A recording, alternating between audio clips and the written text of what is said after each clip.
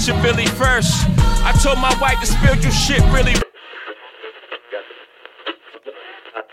Topic, cause that ain't gonna stop it. Now we talk about sex on the radio. Welcome back, lovers and friends, to Love Journal, my journey into healing and relearning love through sharing my thoughts and experiences. My own mini therapy. So I've been working on Love Journal since the summertime, specifically the end of June. And I've recorded multiple interviews, notes, and things like that. And unfortunately, all of them couldn't be used, either through updated episode structuring or concept changes, or even simply put, technical difficulties. So, before next week's mid-season finale, today I thought I'd collect a few of my favorite moments in those episodes and share them here. Today is a clip episode. Now, this first clip is from me and my oldest friend, Brianne's Sex Before Marriage episode. This ending was taken out due to episode structuring, but check it out. To get back to rounding out everything, the movie that I wanted to go into, and actually, Brianne, you will love this one, Twilight Breaking Dawn, Part 1. Oh, okay. And again, Sex Before Marriage, right? You think about the movie and Bella. First off, I saw someone a few years ago kind of just break down Twilight as just 4 movies of Bella just trying to get fucked by Edward, and then yo, and then the second part is when shit like actually start popping off, and I'm like, wait, because yes, because when you rewatch it as an adult, right? When you rewatch it as an adult, it's like, oh shit, that's it, right? But like, so I literally maybe a month ago rewatched the full saga, and so with Part 1, it was just so wild because Edward really was pushing this whole I'm old school thing, and I can't, like, I gotta wait till we do it before marriage, and they waited and then they did it, but then also it kind of switched, obviously over to, well, I don't want to hurt you because I'm a fucking vampire and I have super strength and I'm fucking, damn near killing you every time we do it because I'm losing control. It's just so wild when it's just like, one, he could have, because had he known that, it was like, so, because he didn't want to turn into a vampire, what, did you never plan on having sex with her ever again? Like, what was the... Yeah, that was a little weird. It's so weird. So, I think it's one of those things, again, everybody can kind of form their own, my topics, I try to make it to where everybody can kind of form their own opinion, but just getting my own basic understanding, and I think that movie helps round that out, because, again, he didn't want to do it to her again after he, damn near killed her, but they didn't want to turn into a vampire, so did he just not want to do it again? Like, so I guess she was just never gonna get some dick. Like, and that's all she wanted for 4 fucking movies, bro. Like, she left her mama and daddy for it, and you still gonna just left. Jacob. What? Anyway, y'all.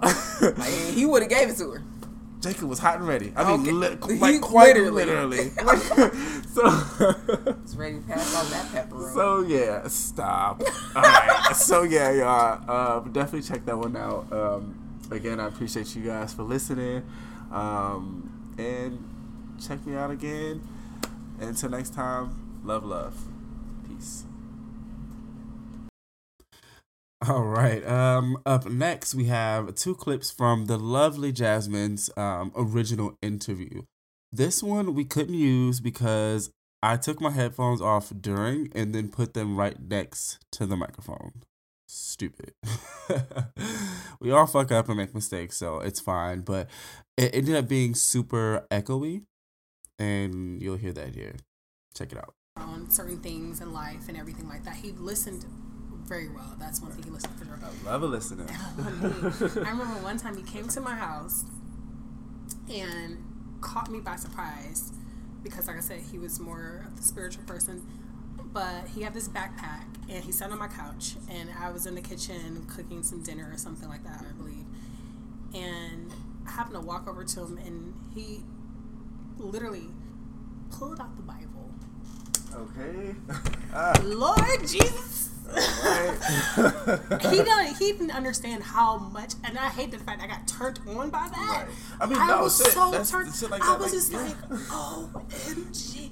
Like, if this ain't tempting more than anything, a man It is. As you get older, like I'm telling you. willing and able. That was the turning point for me. I was like, oh my gosh, like, he's willing and able. Like and I don't know if granted, I don't know if it was a setup. I don't know if he was just literally like, this is about to get hurt today. Like these days, you gotta look out for the setup. Listen, I don't like. It's aesthetics for me. That's right. So I just want to leave us with the movie that I chose that I think will round out everything, and it's for a specific reason. I mean, the whole movie isn't based on religion, but it is definitely a footprint within the movie. Deliver Us from Eva with Gabrielle Union, and I brought that movie up because, you know, if you recall, like there was the four sisters. Gabrielle Union was the oldest, and she kind of wrangled the sisters together and like kept them in church, like kept them in choirs and all that. Like she like actively had them practicing religion, and you could tell all of their husbands weren't necessarily as religious, and they were like required to kind of come and be involved in, you know, some of the church things and everything like that, and it just really didn't matter to them versus the wives. So it's like, were they doing it just, well, obviously they were doing it just to please their wives, but it's like, should you do that? Like, did they have their own beliefs that they like ignored maybe, or like what about that, you know, was a shared spiritual experience, like genuinely? And I kind of don't think that it was. So I'm not gonna lie, guys. All I remember is LL Cool J fine ass. I was like, the movie LL Cool J. I think he was fine too. I was like, oh, that was back in the day. That was all. The Right. details. I was like, okay. I was like, I remember LL Cool J. Like he was there, right? Like, man. All right. So this next one is from the Brother Homie Kendall's original interview. I missed another, you know, simple dummy mistake, but I missed a setting basically when I recorded this one, and because it was through FaceTime, because I missed that setting as well, his voice came out pretty quiet. Ultimately, we ended up chalking it up as a test run, and we redid it, and, you know, came out great. But I didn't realize to the end of this first one, so yeah, this was not used. Check it out. So when I knew, it may sound really, really convoluted, but when I knew that this was it, that this was the end all be all, was when someone asked me why I was in love. And I physically couldn't put it into words. Yeah, shit. Yeah. Like, I realized It was beyond that. that she was the one because I couldn't explain why she was the one. Yeah, it's beyond words. Oh, yeah. It was right. It was literally right. Yeah. And it's like, you know why you love the person, but like, I can't tell you why. That's it's just yeah. Huh. Okay, yeah, I feel that. I definitely feel that. So I mean, okay, so like I said, again with the whole tenacity thing, and this question is just more so. I mean,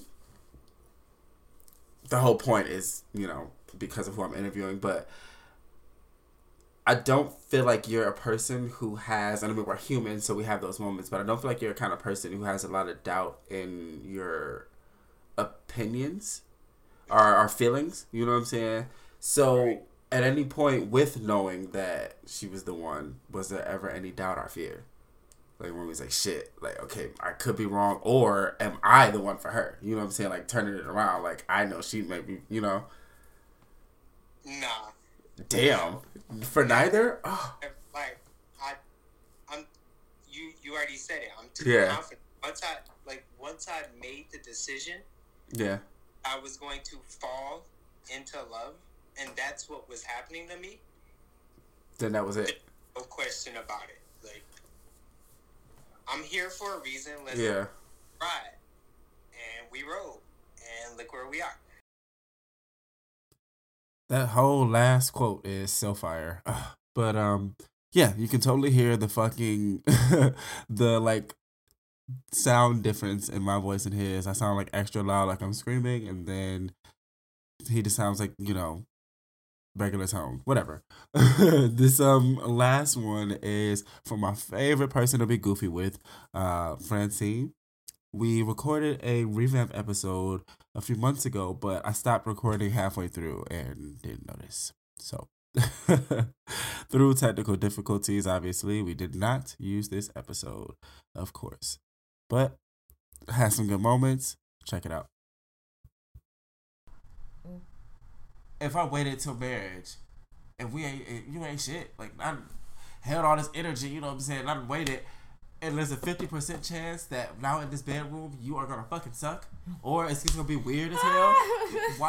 Why did I wait? What did I wait for? I get it. Waited for nothing. Like I got nigga, I waited for you to spit in my face, bitch. That's not cute. And now I gotta sit here and spend my entire marriage now to showing you how to figure it out. And it's like, and that's why I say I think the road to marriage is like you teach each other, you learn each other's bodies, not the fucking honeymoon. And I'm teaching you how to give me a hand. Like I don't. It's like what to do with my body. Like it's tonight. It's that night. Nigga, I need you to know what's up because I'm gonna know what's up. We about to just like for my gay listeners, for non-gay listeners, I'm sorry, but shit, we trying to gawk for gawk. I'm trying to gawk. You go gawk. I'm a gawk. We go gawk. Gawk. Oh my god. No, but for real, like seriously. Okay. I would just hate to get. Gotta get yours. You gotta get mine before you get yours. Stupid. I'm about to play with you this evening. But no, but real shit. Like, I just would hate to get to the altar, then get to the bedroom, and I'm bored. We playing patty cake? What the fuck? Yeah, I sit there like, oh, what is going on here? 10 minutes. Oh God, I can't fucking stand that girl. But yeah, definitely a fun. The show overall is fun, So I thought this would be a cool idea and just show you guys how much work goes into it. I guess it's definitely a lot of work, and I've been doing it for a while, but I love it. I'm enjoying every bit of it. So thank you guys for listening. Before I let you guys go today, I actually want to share a poem from my new book, The Boy Who Stood in the Rain. There's an accompanying story with it, but I'll read the poem for you guys first and share the story. The poem itself is called Nocturnal Forever. Here it goes. Do you remember? When we yearned for skin colder than December? Tell me you remember. When we agreed that whoever was to discover the way had to sire the other, so that we could live an immortal life tearing the world asunder.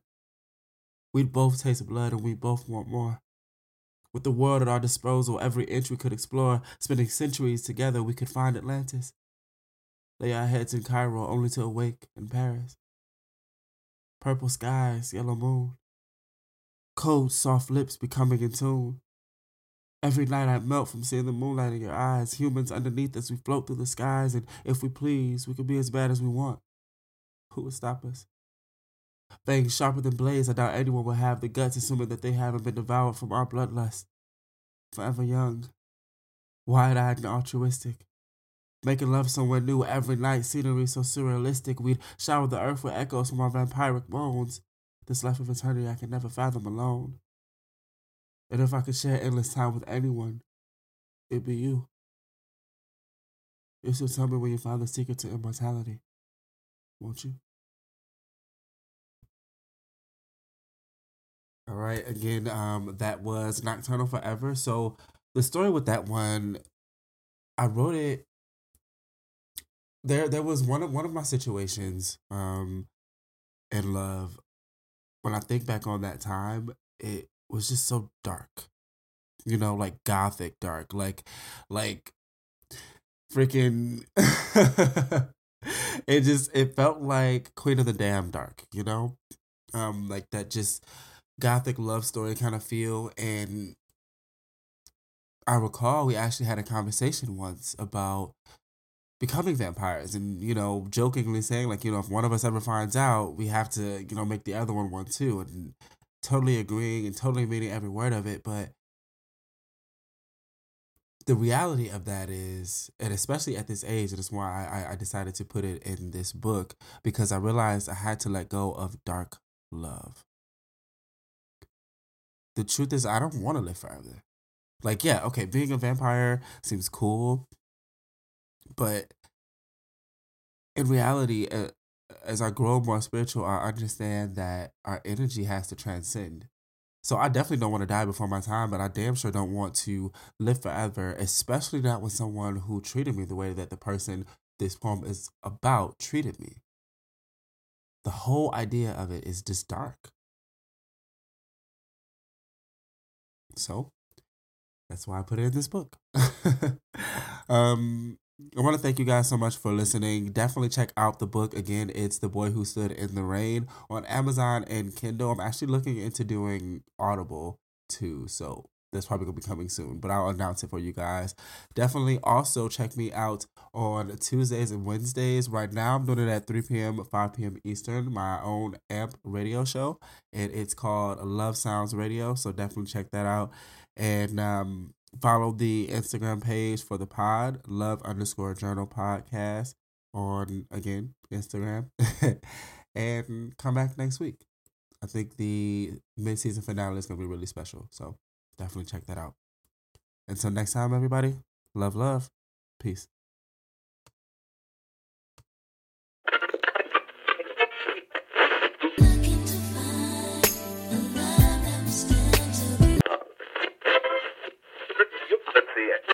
We gon' reach a Billy first.